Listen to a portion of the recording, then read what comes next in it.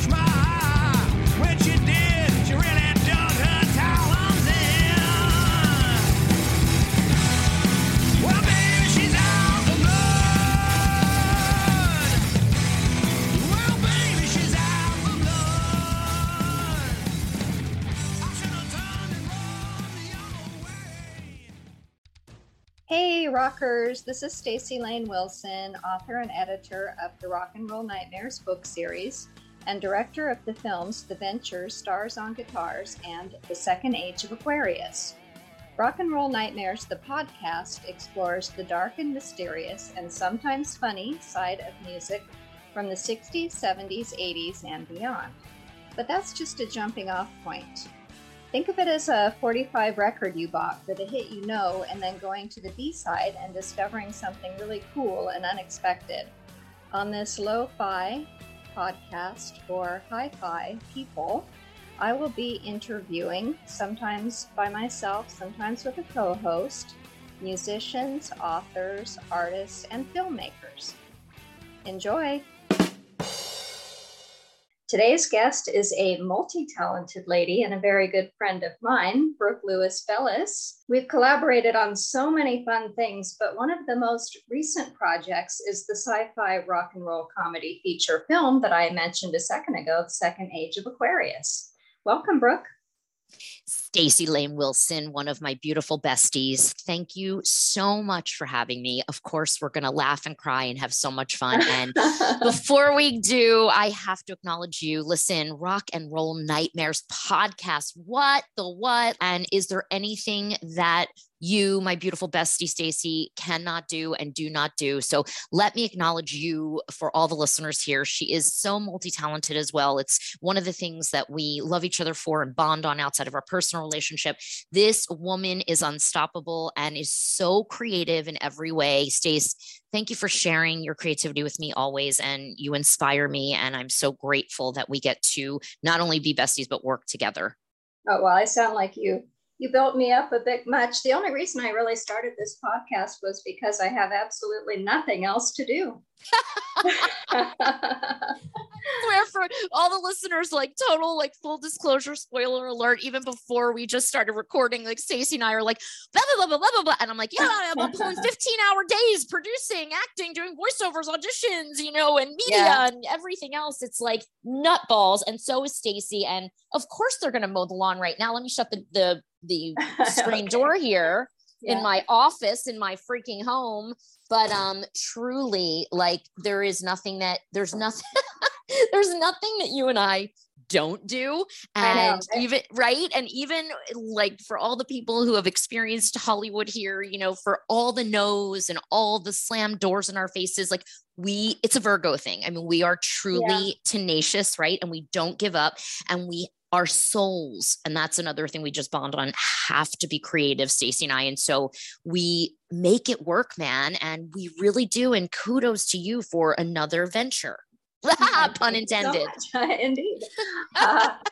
Well, I mean, to those who only know you superficially, unlike myself, you are known as a sci-fi siren, a scream queen, the creator of Ms. Vampy the Vampire. So the role of Tawny Stevens in Aquarius is a little bit different from you.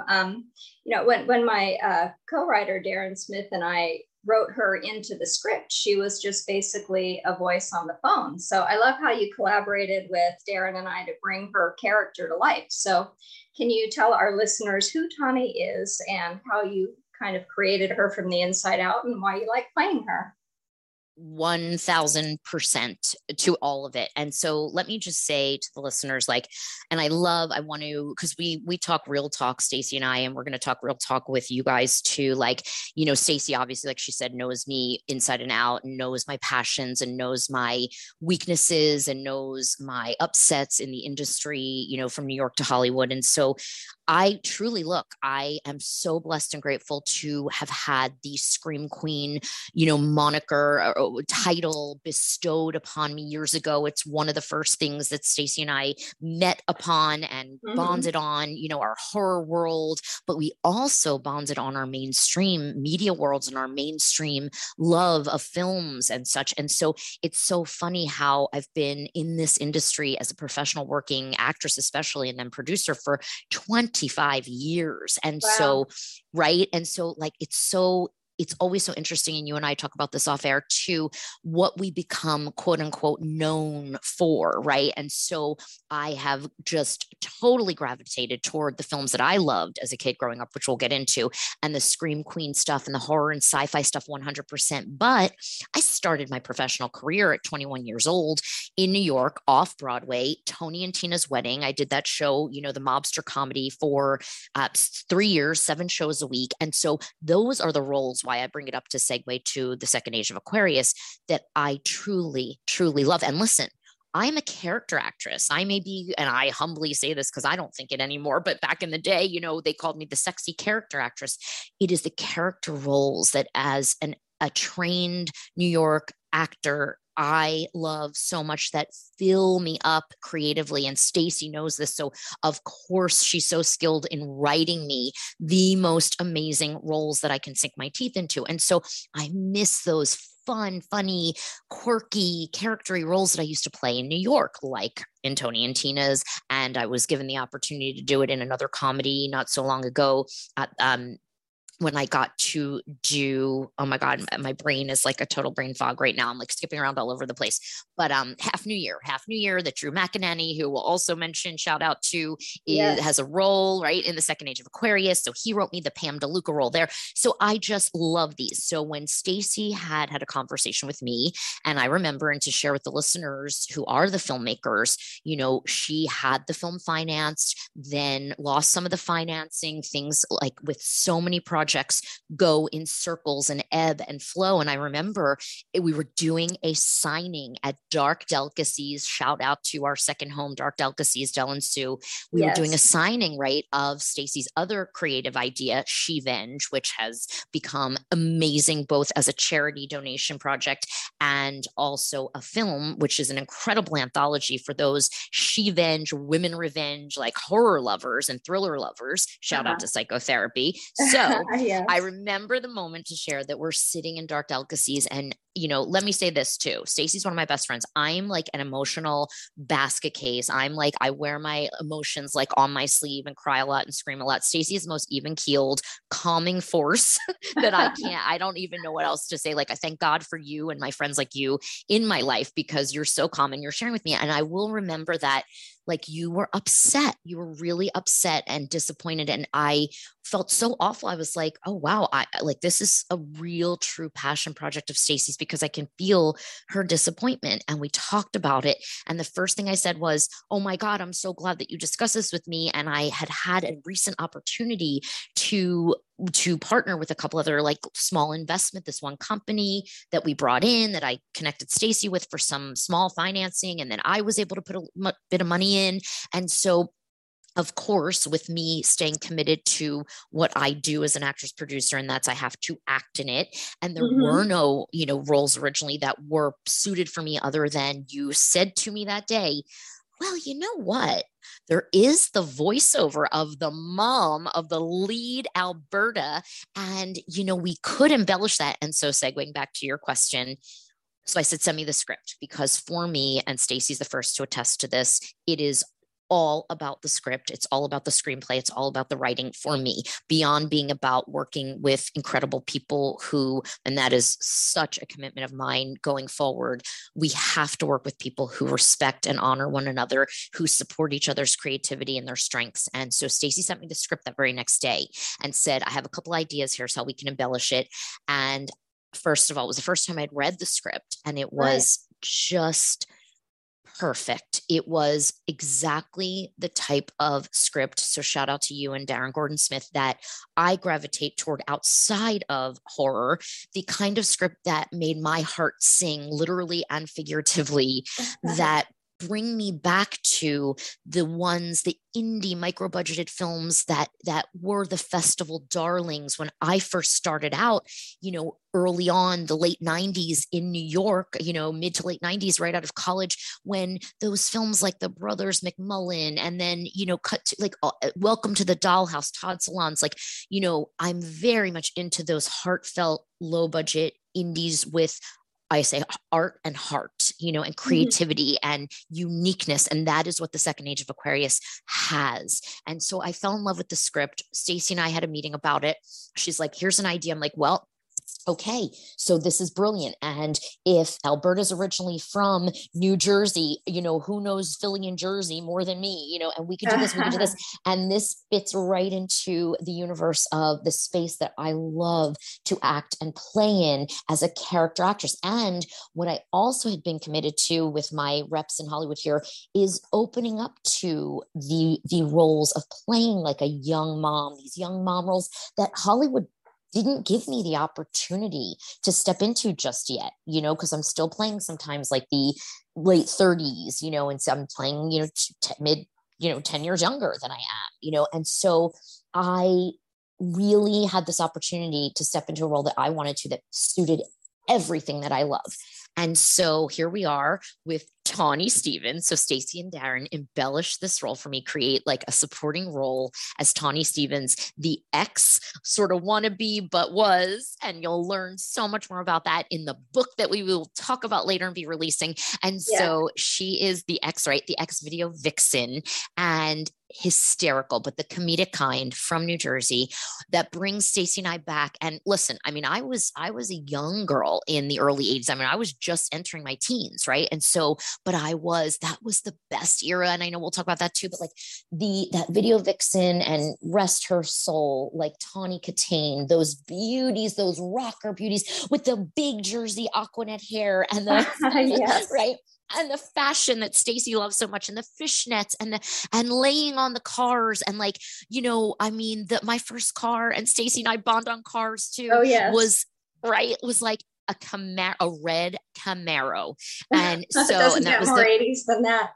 It really doesn't. And that was the very late 80s for me. And so, or late 80s, early 90s, really. And so all of the love of that we implemented and embellished and put into this role. Thank you. And of course, Stacey knows my personality so much and what I love. And that, and it's funny because of course I opened the conversation when we were off air with, "Hi, honey," and it's, it's the roles I love so much. So thank you so much. So that is that. And we could talk a million years about the Second Age of Aquarius, that I am so proud. We just had our world premiere at Zedfest. Thank you so much.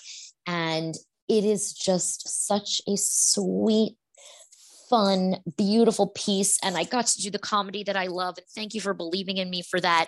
And these two leads, from Christina Kauf to Michael Ursu, these genius young, they're not even that young, but they're younger than me. And I got to play Alberta's young mom. And really, it was so perfect casting too. So there's so much more I love about it, but I will shut up and turn the floor back to you. Well, I do want to touch on how, she was not really to be seen originally in the script. She was just going to be a voiceover role, but we got to actually have you on camera for it. And Allison and you came up with 3 distinct, really cool looks for Tawny. So can you talk about how you guys crafted that together? Oh my gosh. Well, obviously we always defer to our director. So let's shout out to Allison Noel, my makeup artist, who's phenomenal. And we defer to the director, which was Stacey. And so we kind of, I think, all collaborated together with your vision and Stacey and I, and again, I'm laughing because we'll talk about the book later. I'm super excited that, we get to always walk down. I think this is something too we bond on. And I've always said to Stacey, she grew up here in Hollywood, and she was a real Hollywood kid. And I was a total Philly, Jersey, New York kid going up to the clubs in New York and stuff in Center City, Philly. And so Stacey and I always go down memory lane with the fashion of the 80s and the glamour. And so you're talking about the big hair, the teased hair, and the, fuchsia and pink lips. And right. And keeping in the theme, being creative as we do of the video Vixen, the leopard pants. I had to have leopard pants in one scene. And then Stacey had this great idea for, oh my gosh, again, not too many spoiler alerts, but we have to talk about it. The rocker shirts of the 80s that were so hot. And so we found online the AC/DC and the rocker shirts to crop and cut and really create it. And then, I had this fabulous fashion flare leather crop jacket and funky flare skirt that we put on and put together for Nana's funeral in the opening scene. Right. So God, did we have fun. And so the hair, and then again, I can't spoiler alert too much, but doing also shout out to Metal Babe Mayhem and my clothing line that I was branded with years ago, which is very much rocker horror. So we chose to sort of support that and do product placement with Metal Babe Mayhem and our Rock Your Hot Mess shirts for one of the scenes where Tawny is working out with her hair in a side ponytail, which I used to wear my hair in a side ponytail all the time when I was a kid. Yeah. So, right. So, I mean, and again, Stacey truly is a fashion icon, and we both love period pieces. And in some way, this is a period piece for us. Yeah. I mean, it's, definitely nostalgia driven with our character, Russell Aquarius, who, for those who don't know yet, he's a resurrected rock star who died in 1970, brought back by your daughter, Alberta, who's a computer programmer, as an avatar. So it's kind of like The Odd Couple meets Oliver Stone's The Doors meets Weird Science. 100%. To me, I favor the Weird Science, comparison, just because of the heart and fun and silliness. Now let's get into the book that you touched on a little bit. As you mentioned, you are a producer on the second age of Aquarius, and we're so grateful for you because you bring a lot to the table in terms of creativity in marketing. And one of the things that Darren and I had already kind of thought of, which you helped us out with, is, unlike movies that are just one thing, we have several components. So Darren wrote a 1960s sounding score with original songs. And plus we have that companion book, Sex, Death, Rock and Roll, the Russell Aquarius edition. For the book, you and I collaborated on a short story that goes more into Tawny's backstory. So can you address the importance of world building when it comes to promoting a film these days from the producer's point of view? Because, as we've often lamented, it is hard to stand out these days as an indie production. Perfect way to describe it. And, for all the filmmakers out there, and thank you so much for your acknowledgement, Stacey, about producing and executive producing. And, man, we learned the nature of the low budget indie film world, and it's changing drastically. And I think that's one thing that it was projected and predicted to change, but when the pandemic hit, it went lightning speed. And so it's interesting, and I'm so thankful to be a part of the book and be able to collaborate. And Stacey's the writer here. Stacey and Darren are the writers, and Stacey's obviously, as we all know, a super talented multi-author, novelist. I am not, but I thank you for saying I do have creative ideas, which I love to entertain and participate. And so I was gifted this opportunity to write this short story with Stacey in the book. And we had so much fun brainstorming together. So we'll talk about that. But why, as a producer, I think the marketing and the value of these additional products is, if you rewind, and I've been producing, as I don't even know if people know, my Philly Chick Pictures company for really almost 20 years at a real professional level come 2022. And in some ways, we've had to revert back to the old ways of, and real filmmakers will know this, like the ants ancillary, products, and when you would package everything with additional products to help the film promote and make some money back. And in a very right. And now you're kind of having to go that route again with indie films such as The Second Age of Aquarius. Number one, it's so creative that it allows for all the additional product and sales. So that's number one, that can go famously with any kind of hard copy DVD that anyone may purchase as a set, but here's why the promotion on the production side is more important than ever.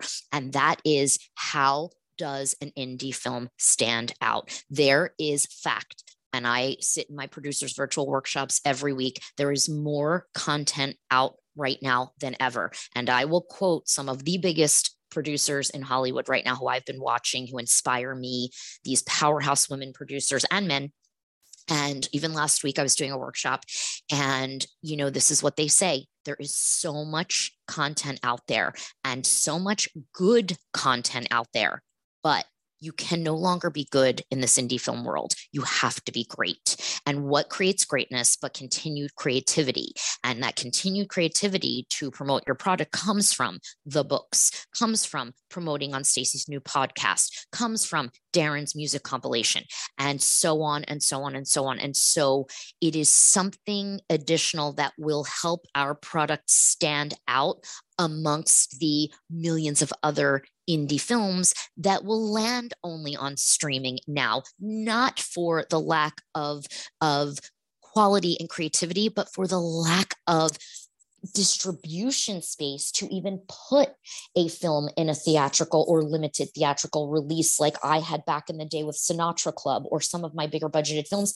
There's no way an indie film can even afford financially to place themselves right in that position in 2022. So we are forced in some ways, and then it's a choice, and we choose. Stacey and I again are unstoppable, and we keep thinking of creative ways to think outside the box, and that's what you're really doing in this space right now. And so all of that is so important, along with, let me say, and we both have a love-hate with social media, but and let's full disclose. In fact, recently, spoiler alert or private alert, Stacey and I had a meeting and we were talking and hanging out, and I was actually discussing, my upset and frustration with, as a producer, especially when you've got products out and I'm killing myself to promote it, often alone or with one or two other people involved in the project. And I shared my feelings with Stacey about this, and she actually enlightened me and said, I have found that frustration myself, if I may speak for you, right. I found that frustration myself. What is it with actors? And I find too, sometimes with crew, that they're so behind the project at the very onset. And then once it's distributed and it is the most relevant time for us to all be pimping it out and promoting and doing social media with it and promoting one another. And yet radio silence. And so I stand behind that, how important it is for all of these things. But let me just wrap that up. And then I want to give you the floor to add to that. Let me say this for the listeners, because it's so true. My authentic artistic soul, no matter how much I am, and we all know I'm so about, like Stacey said, the superficial show of the industry and putting it, but in a positive way, putting it out there, staying relevant, doing endorsement deals, all of that. But for me, and again, this is where Stacey and I truly bond, that, and Darren and Nancy too, shout out to Darren Gordon-Smith, and Nancy Long and all of us, and Nina Herton, our editor. It's a project like this is really about the truth and authenticity and about the art. You don't do something like this for the money or because you're going to get into Sundance Film Festival or it's going to be on HBO. Chances of that are like 0.001% with any film at a micro budget, right? Yeah. Right? So you do it because you love it. You believe in it. Your heart sings when you are involved in creating this in every way. So that's really, in the end, why we do this and what we do in a project like The Second Age of Aquarius, is to share the love of, and I hope I've been able to support that, like Stacey said, her love of that era and Darren's love of the music. That was so much fun back then. And we're trying to share that to make the world a happier place now after such a tough, challenging time with COVID. It couldn't be better. And just a shout out for the listeners to know too, in fact, we filmed my scenes early on in October, right? October, November, right? Before we even shot the rest, because I had to go away to do a TV pilot in Reno, Nevada. I did the stripped pilot with Casper Van Dien and et cetera. Mark Klebanoff directed. And so we shot my scenes like so early on, like I think the beginning of November in 2019, guys. So that's what it takes. And that's the commitment it takes to bring something like this to fruition. So why not put everything you have into bringing it out to the world? I couldn't agree with you more. Yes, it is a long haul operation. So if you don't love what you're doing, you'll be in misery for the next 2 years at least. Well, I want to kind of pivot to something in your past, which is really fun. One of your lesser known credits as a video vixen for Megadeth. Now, I remember loving Dave Mustaine's long strawberry blonde hair back in the 80s. But I've known you for years and years, and I only recently found out about that. So tell us how it happened and what was that experience like? So, I was thinking a lot about this question. Stacey and I had talked about this off air too. And in thinking a lot about this, and I want to give an acknowledgement and kudos to you again and to myself. And again, it might be a crazy Virgo thing, but we really don't stop, Stacey and I. And we do, it's so interesting. I want to just bring this to the audience attention. When you do as much as we do, and in so many different arenas, Stacey as a writer, director, producer, podcaster, TV host, I mean, media writer, everything, reviewer, you name it, you do it. Right. And I have been, an actress from Broadway to network sitcoms to horror to sci-fi to indie to, and a producer, an executive producer, and a co-producer, and the list, and an author. And we do so much. And sometimes it's so interesting to me because when you are spread around like this, we do so much that first of all, there's really no way for people to know or even learn, including our best friends, of all we have done. And then there's things I forget because I've been doing this at a professional level since I'm 21 years old. I forget sometimes even my past and all I've done. I forget to share it, right? Yeah. With my friends. So thank you for giving me this opportunity to share this. And when Stacey and I, a while ago, were talking about video vixens, and I'm like, oh, did you know? And she's like, what? So I will make this story short, but I was an aspiring actress very young in college. I was doing a lot of theater, before anything else, and a lot of equity theater and stuff. And then we're going back in the day and we're talking oh my God, what am I talking again? Mid 90s. So I'm 21 years old, finishing college, whatever. And there was a magazine, still is, and there's now the online version, obviously digital version, called Backstage. There was Backstage East and Backstage West separately. So the one in New York was Backstage East, obviously. Mm-hmm. So I used to get and read and pick up at the newsstand, Backstage. So I pick it up. That's how we found out about auditions back then. This is even, I think, before I had an agent. I was that young. And I see an audition looking for sexy rocker vixens who can dance for so it's through MTV. It is for MTV's Night of the Living Megadeth Halloween special. Okay. And this is oh my gosh, it's 1994. My God, I'm dating myself here. So 1994, 1995. So it was that special in conjunction with the Megadeth music video for, I couldn't even remember this. I had to look it up. It was the Reckoning Day was their new album release, The Reckoning Day. Uh-huh. So, right. So they're come up. It's you have to submit your headshots and then we'll call you if we want you to come up. So, and I'm living in Philly at the time. This is before I moved to New York, Philly and Jersey. So I get a call from the casting. I send a headshot up. I get a call from the casting and they're come up, auditions are Tuesday. Fine. So I go up and you have to dance and you get a personality interview and all that stuff. So I do. So 2 days later, I get a call. You've been cast.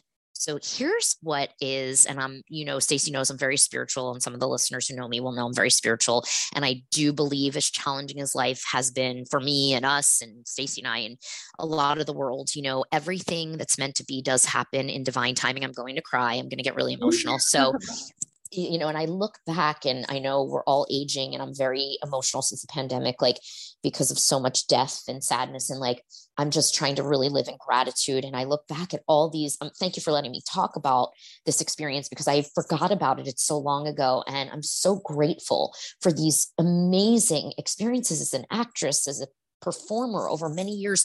And so I go up, and I'm saying this because this is pre Brooke Lewis Bellis Scream Queen, AKA Brooke Lewis Scream Queen, as most of you know me as. And so listen to this. So I go, so the casting director calls and says, we cast you in both the video and the Night of the Living Megadeth. You'll have to come up twice and film both, and you'll be on the show on MTV, and it will air Halloween. They film it like 2 nights before Halloween night. It'll air Halloween night. You'll be dancing with Megadeth. Great. Wow. How does one dance to Megadeth?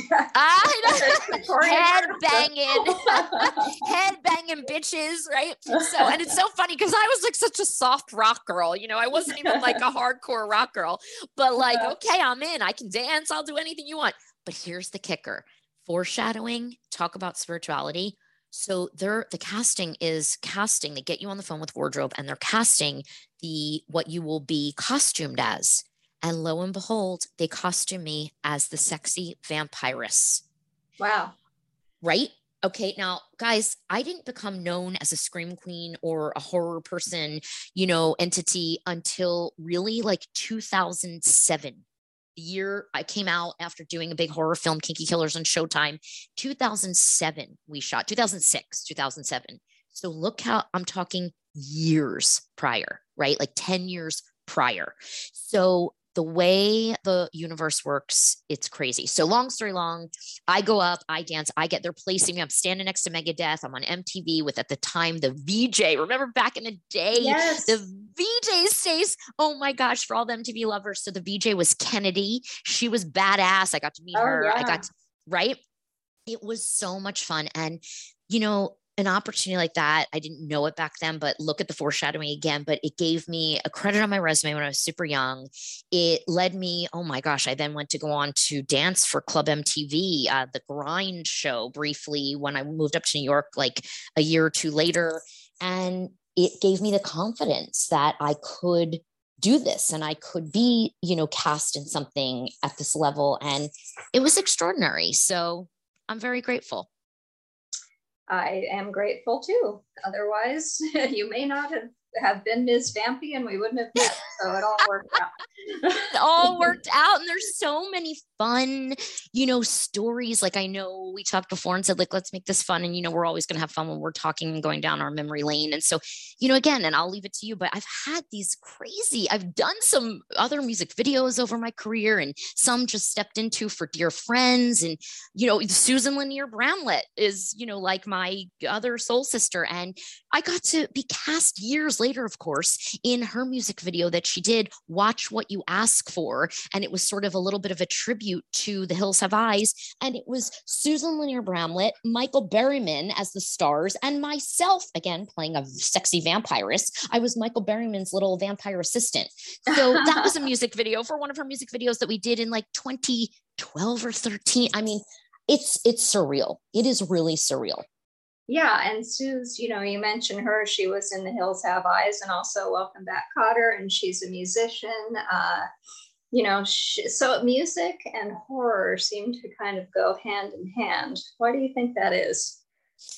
That is really an interesting question, and I absolutely agree with you. So I think that there is something very raw about horror, especially the gritty underground, like real raw horror that Stacey and I know quite well. I mean, listeners would be blown away by your knowledge for sure, and mine as well. I think they would be kind of shocked. And so there's something very raw, and there's something very like the freedom around, whether it's censorship or whether it's just the opportunity to sort of create in a way where you're not sort of like locked into this mainstream perception, I think. And so I think the horror actors, performers, I mean, directors too, you know, a lot of them do have like rock bands, metal bands. I think there's a stylized situation when it comes to both rock and horror. I think there's a dark, sexy energy around it that other music genres don't have. So I think it kind of allows for a real crossover, right? Yeah, I think so. And, you know, I feel like people are still feeling the beat of the music of the 80s and maybe the early 90s. You know, it still resonates with people who were there, but also millennials and Gen Z who weren't even born yet, probably. So why do you think that is, that music from that particular era still stands the test of time? You know, that is such a cultural question and answer. And again, you know, part of the reason, shout out again to the second age of Aquarius, that I can't wait for the viewers to see it, because it's so intelligent, so smart, so deep what Stacey and Darren created with the generational and the crossover of generations. And so that's what music and movies allow for. And the 80s and 90s in particular, Stace, I think, in my humble opinion, you know, we came off of such a while, and I wasn't even like, well, I was born in the mid 70s. I wasn't even alive yet, really. But like, from what I understand, such a wild movement, right, of the 70s. And then and it was really wild and war and a little dark, that the 80s sort of lent itself to this freedom, this for me. And again, I was so young, but like I was, you know, a teenager enough to have been able to experience the 80s. And like, there was this freedom and fun and lightness. And same thing, I think, into the early 90s, where I really was a teenager, like, you know, freedom and fun and expression, and like this bouncy light from the soft rock to the bands. And I think all the girl bands, I mean, you and I are so much about girl power and female empowerment, all these girl bands and the Go-Go's and oh my God, who did the Bangles? Thank you, Manic Monday. Oh, God bless Susanna Hoffs. Yes, Bananarama. Like, oh, exactly. And like it became this like girl power era, and the style and the fashion, and it never went out of style. I mean, you and I still, look at me. I live in my freaking Flashdance sweatshirts, everyone, like nobody's business, right? Every chance I get, I got the off the shoulder. Cause to me, that was the video vixen, fun, sexiness, but also comfort and light and love and joy and like innocence. There was like an innocence about it, you know, and the Valley Girl and the language. And I was East Coast, so but it trickled from the Valley to us, you know, and something very celebratory. And God, I'm like getting chills, like reliving it now, because it really was my most joyful time. Yeah, I think that's, you know, a lot of people came of age then. And I think, you know, younger people today look back on that and feel like they wish they could have experienced that time before cell phones, before social media, before all these things that are so, I don't know, it's like an electronic leash on younger people today that we didn't really have back then.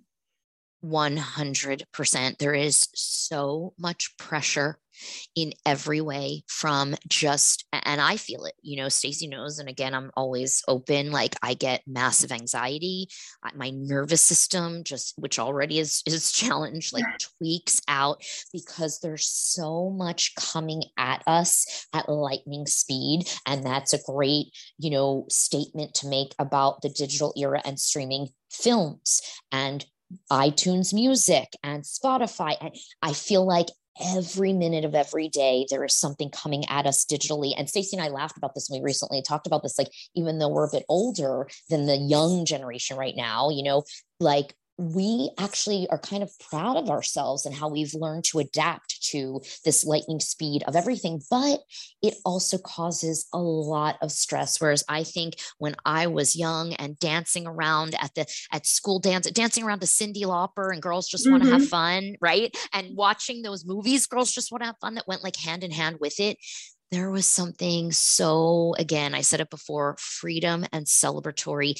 And you could just feel free to dance and not care what you looked like, and be fun and crazy. And I just feel like there's a component of that is missing in life right now. I don't mean to be a Debbie Downer right here, right now, but like, I wish that the younger generation could step into that and experience that. And I don't know if they ever will, but I pray that one day this judging ourselves, and Ms. Vampy coaches teen girls, right? Like, so I try to instill that in younger women and younger people that, it's not about that. It's about truth and integrity, and we're all guilty of this. I'm guilty of this as a grown-ass woman, but stop comparing yourself to others and the filters on social media. And we're all guilty of it, but stop, everyone. Try to find joy in the moment, because we just learned life is really freaking short. Indeed, we did. And now I'm going to bring it down even further, because that's what I do. The 80s was such a deadly decade. I want to talk about that. I mean, because there was also that flip side to the joy and the freedom. I mean, that we had the AIDS epidemic. John Lennon kicked off the decade by getting murdered. There was this panic phenomenon. But I kind of want to talk about, those turbulent times do often produce some of the best entertainment related art. So what are some of your favorite darker books, pop songs, or horror movies from the 80s and 90s? Okay. So, I mean, we would have a whole episode just around this question alone, Stace. And I think it's wonderful that you touched on it again, going back to the eras. So shout out, of course. And you and I always talk about this stuff. I mean, both Stacey and I was in high school, became I must have gotten a book off my mom's shelf, and we both grew up with single moms. And so freaking Jackie Collins, man. I mean, Jackie Collins is one of both our icons, idols. Yes. Talk about, again, I'm going to say it again, back to a women's movement and an empowerment for women when she was crucified. Talk about dark, right? Yeah. And we both watched her whatchamacallit, the documentary that's thank you. Correct. The documentary, Brain Fog. So, and it was brilliant. And so we both love her, but man, she was crucified for stepping in. So that was pretty dark, and her books, shout out to Beyond, Lucky and Lady Boss are my favorites, but Rockstar we talked about, right? It was one of your favorites too. Yes. So they were dark, and they actually taught me, talking about segueing back to the industry. I was back east as a young girl in high school, wanting and having this dream of being an actress and living in Hollywood one day, and reading these books that were yes, sexy and steamy, but also kind of tragic, and sort of gave you a perception of what the Hollywood industry can be like. And man, Stacey, and shout out to, God bless, Bunny Bacon, her mom in heaven, you guys taught us so much about how tragic the industry can be. And you, in your books, go back to that era as well. So It really did have some darkness alongside the sex appeal and the, mystery of Hollywood. And going over to, I have to, before I do anything, and I'm sorry, I have to go jump an era, but not really, because this will address this era as well. I must shout out to the listeners if you have not heard, and I have to thank Stacey for being the one to share this with me this year. Stacey and I were both honored, and I still pinch myself every day. This book, speaking of books, sits on my desk in my office at home, and I'm still in shock, but that I'm in it. But Stacey and I were honored in the 1,000 Women in Horror from 1895 to 2018. Thank you, right? With all our heart, Alexandra Heller Nicholas. My goodness. So Stacey hits me up one day. She's like, "You didn't tell me about this. Did you know about this?" I'm like, "I didn't know about this." Surprise to us. Talk about a freaking honor. So everybody needs to get this book. It's sitting on my desk. I am beyond honored. We are beyond honored. It's amongst women, oh my God. And speaking of era, and from Joan Collins to Elizabeth Taylor to Elvira to Yvonne DiCarlo and Karen Black, the list goes on, and a lot of our beautiful peers that are talented as hell. So there you have that. So I have to shout out to that book, but it also talks about 1895 to present, which covers a lot of this era as well. And back to movies and music. I mean, movies, and Stacey and I laugh, and Stacey and I both individually, funny enough, did our own mini marathons with our significant others, during Halloween season. And I have to go back to the movies that I love that, were sort of mainstream back then, but have become cult classics now. From some of my favorites, I mean, God bless Jamie Lee Curtis is one of my all-time greats. And Prom Night from the 80s is one of my favorite films to this day. I you love know, that and one, and it features David Copperfield of all people. oh, how Like doing funny. some dark magic, and it's just such a great film, a little curio that it was popular then, and then it kind of went away, and I think it's sort of an underground cult classic now. Really one of my favorites from then, one of my horror favorites, because for me, it had a story and it had heart in it. By the way, I got to go hang out backstage with David Copperfield in Las Vegas many years ago. That's a whole other story for another episode. Yes. But speaking of magic and David, he was lovely. And yes, I was backstage hanging like a rock star. But prom night for me are the films I love because of the story. And recently, Stacey and I were back and forth like texting about the films we watched for Halloween. I got to give a shout out to Hell Night, baby. Hell Night, another great Linda Blair, another one of my Scream Queen icons. Go Linda Blair, who I've done the horror conventions with when I was blessed to be relevant, 10, 15 years ago. And she's amazing. So, and Peter Barton, who we all had a crush on, ladies, right? Mm-hmm. And who else was in that? One of the Van Pattens. I know. Vince? I did watch it a few years back. I revisited it, and I'm drawing a blank right now too. I think it might have been Vince. Vince Van Patten? I think. Oh yes, I think you're right. Yeah. So and he's like he's in like a sex scene in bed. But anyway, I mean, but that was like my jam. And then another shout out, last but not least, we talked about this recently at Halloween too, from that era, The Fun House. Mm-hmm. Yeah, the Tobe Hooper movie. Yes. And so for anyone who is a true blue, like I am, a true blue original Texas Chainsaw Massacre original fan, then you got to see The Funhouse if you haven't. To me, it is truly, again, one of the like cult classic greats from the 80s.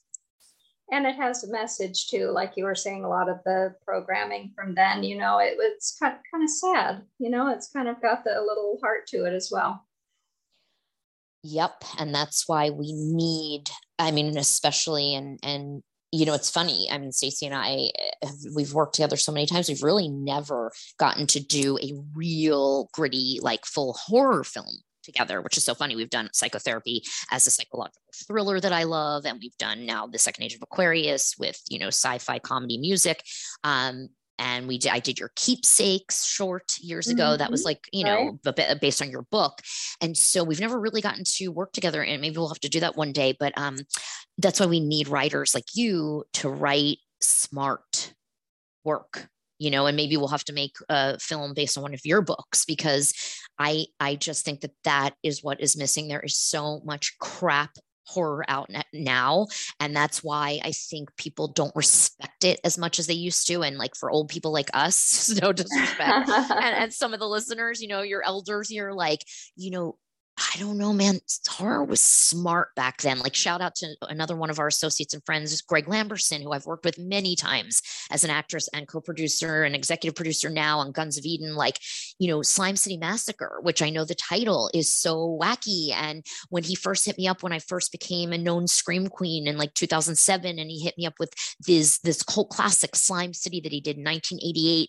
And then we had this opportunity to do the sequel in 2008, and we ended up shooting in 2009. And I was a co-producer on it and acted in it with Debbie Rashawn and Lloyd Kaufman and Keelan Patrick Burke and so many of Stacey and I's associates. And so I bring it up because, even a title like that, like Slime City Massacre, that's like a wacky title. People are like, Brooke, you just came off of Showtime's Kinky Killers, right? You just came off of I Murders on Stars, and like, you're going to go do Slime City Massacre. And when I read the script, Greg's such a great writer, like you are, you're both novelists, and so like, the subtext was really intelligent and really on the page. And like, it's that kind of stuff that I gravitate toward. And we need more of well-written horror stuff, because a lot of it's crap. Yeah, it can be. But, that's what the good thing about having a great deal of choice today. It can be overwhelming at times, but then again, you can find the gems among the crap, for lack of a better word. Absolutely. Yeah. And sometimes, unfortunately, you really have to look hard, because there's some good mainstream ones now, but the indie stuff, I feel like few and far between. Right. Well, it seems like the horror film has kind of segued to the horror series. Like American Horror Story, or, things like that, where they unfurl characters over time throughout a series of episodes, which is also, I think, a good thing that's changed since back then in the 80s and 90s. We didn't really have horror series. They were more anthologies with standalone stories. 100%. And fortunately and unfortunately, and I'm a huge American Horror Story fan, but even those, like, you look at, I'm talking like the negative part for someone like me as an actress. I mean, you're looking at A-list, your Lady Gaga, right? Mm-hmm. We're looking Yes. at like, Kathy Bates, and I could go on and on and on. I mean, look at these A-list stars that are doing, and who wouldn't want to do a Ryan Murphy show? That's like my lifelong dream, So that's where, again, the mainstream, is there. It's kind of, and I say this off air and I say it on air and I share, like, I feel like the world has become, and the entertainment business has become so much, again, of like the haves and have nots, like the rest of the world, that it's so hard to stay in that middle class zone and do quality work that actually gets a respected distribution deal, when you don't have Kathy Bates or Lady Gaga, Correct. or Finn Whitrock, right? Like, starring in your piece. Yeah. Well, before I let you go, it has been a pleasure, but I do have to wrap this up. This is the... I told you, Stace, we could talk forever. Oh my God. Well, this is the Rock and Roll Nightmares podcast. So, of course, before I let you go, I have to ask, what is your rock and roll nightmare? I love this question, and you did give me some prep on this one. So here's my one rock and roll nightmare, that I actually become a real video vixen, and I'm well known in the video rock world. And then later on, I suddenly appear as a Real Housewives of wherever. That's my short version, but I will share a real quick story with you, because I did prep this too, that and you had asked me when we were chatting about it too, like about a concert I went to or a story. So I have to share this, and this will be a perfect wraparound ending too, because it's positive and shows where my heart is, which I would like the world to know. And Stacey always laughs with me that I'm such a philanthropist, but when I was in high school, really young, there was a hot Genesis concert in downtown Philly, and I went with two girlfriends, and we were so pumped, and Genesis was like the jam back then, and we couldn't wait. And we knew someone who knew someone. Long story long, we were invited backstage after to meet the band. And I was with two of my best friends from high school, and this happened actually on a Lisa Colt Jam concert too. Oh my gosh, I remember that thing. Of course you do. And so the Genesis concert, we're so excited, and we get to the backstage, and they go, "You're only allowed 2 people backstage." Oh, yeah, I've been there. Right. And Stacey knows me better than anyone. And of course, out of the kindness of my heart, my one girlfriend started crying. I was like, go. I'll go wait in the car. I'll sit on the bench here or whatever. Like, go, you guys go. And I pushed them in. They went in, met Genesis backstage. I didn't. They brought me an autograph out when they came back out. That's sweet. Right. And all was well in the world, and everyone was happy. But so that was a nightmare, man. Like, I couldn't meet Genesis. What the hell? Oh man. What a way to end it. But let's end it on a positive. I have a big heart. I may be quirky. I may be crazy. I may be stubborn like a Virgo is, like Stacey and I are, but we have conviction, like we tell Nancy, and we have huge hearts. And I'm so grateful that I have you in my personal and professional world, Stace. And congratulations on this new show and all you do. And are we allowed to shout out to, can I have you shout out to, are we allowed to let anyone know when the Second Age of Aquarius releases? Well, actually, this show is probably going to be put just right after that, because I will be editing episodes, so I'll be cutting out this part, as a matter of fact. But yeah, perfect. So we're thinking we're going to come out February 11th, and I have to move in January, so I probably will debut the show, eke out episodes, maybe late January, early February. So we don't know where we're at, but okay. Cool. So let me ask you the last question. So where can people find you online? We talked about your social media anxiety, so let's have people bug you. Just please no more DMs, everyone. I've had enough of 100 DMs. I do tons of autograph contests. Look on my feed.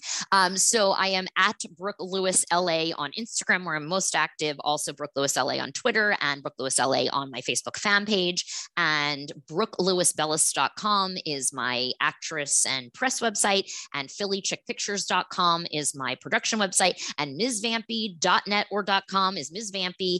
And I always say hello back. So thank you, everyone, for supporting me. Thank you, Stacey, for supporting my career and collaborating with me. I love you. I love you too. And you did mention that you have some other films coming out. So before I really let you go, I want to know what else you've got coming up aside from The Second Age of Aquarius. Thank you so much. Quick shout outs to, again, we're such in this crazy sort of roller coaster like world right now still, and things we shot that Stacey and I did together, like Aquarius, before the pandemic, are now still being brought to fruition. So shout out to Joshua Butler's Red Rooms, a fun limited web series that will be out at some point in 2022. We're doing the film festival circuit right now. And shout out to Stripped that I mentioned earlier that I got to star in with Casper Van Dien, Mark Klebanoff's project. I believe we are going to be shooting more episodes of this TV series, but no spoiler alerts to be had. That will happen next year, and it will be out next year. And oh my gosh, I have other like private projects that I can't reveal yet that I'm working on. One big feature film that I've been working on for like a year now during pandemic. Oh my God, craziness. And shout out, like I mentioned earlier too, I forgot, last but not least, Greg Lamberson's Guns of Eden. I have been actually working as an executive producer and helping him a bit and acting in this because he is such a godsend and let me act on green screen and directed me from New York to LA during the pandemic. So I know I've been really blessed. Oh, and Kurt Weiser's, let me shout out. I forgot. I was so lucky to do this amazing web series virtually again. They're all amazing. I'm so blessed. I get to work with incredible people. Kurt Weiser's Leave Quietly, that will be out this year. And there's a lot. Wow. I mean, there's like a bunch of stuff that'll be finally releasing, but I need to fill in that gap. Wow. What gap? Yeah. Right? What gap? Because it'll look like on IMDb, like right now, it's like 2019. And then I won't have anything coming out until like 2022 here. So it's craziness, but we all went through it, and I'm very blessed, and we are blessed, Stacey, to have everything that we have at this time. I couldn't agree more. Thank you, Brooke. Thank you, Stace. So much fun, as we suspected. Yes, indeed. All right. And I will be sure and have you back, to talk about these projects after they come out. I cannot wait. Congratulations again, honey. What a fun podcast. I'm so proud of you. And nobody has more knowledge of rock and movies and books and music than you, my friend. Oh, thank you. You're welcome. Love you. Love you too. As always, before I close the show, I'm going to share a paragraph from one of the Rock and Roll Nightmares books. This is an excerpt from the nonfiction edition, and the chapter is Tragedy. Terry Kath, a founding member and lead guitarist of Chicago, died at the age of 31. He shot himself in the head while playing with the 9mm semi-automatic pistol at a party and expired instantly to the shock and horror of his fellow revelers. The well-regarded guitarist, who also sang, played banjo, accordion, bass, and drums, is best known for his intricate solo on the band's classic 25 or 624, and he is the lead vocalist on their hit, I'm a Man. The Chicago native moved to sunny Southern California, and that's where he died. Kath regularly carried guns and did a lot of target shooting, so maybe it's not that unusual he brought a couple of firearms to the house party at the Woodland Hills home of roadie and band technician Don Johnson. No, not the actor. However, Tell Me, the song Kath sang and played lead on, was used in the final episode of Miami Vice. The man dubbed the White Ray Charles was horsing around at the gathering and showing off his weapons. He spun his .38 revolver on his finger, put it to his temple, and pulled the trigger to demonstrate that it wasn't loaded. It wasn't. Still, Johnson recalled that he warned Kath several times to be careful. His gun-toting pal just scoffed. According to Johnson, the guitarist picked up a semi-automatic 9mm pistol and, leaning back in a chair, declared, "Don't worry about it. The clip is not even in it." His last words were, "What do you think I'm going to do? Blow my brains out?"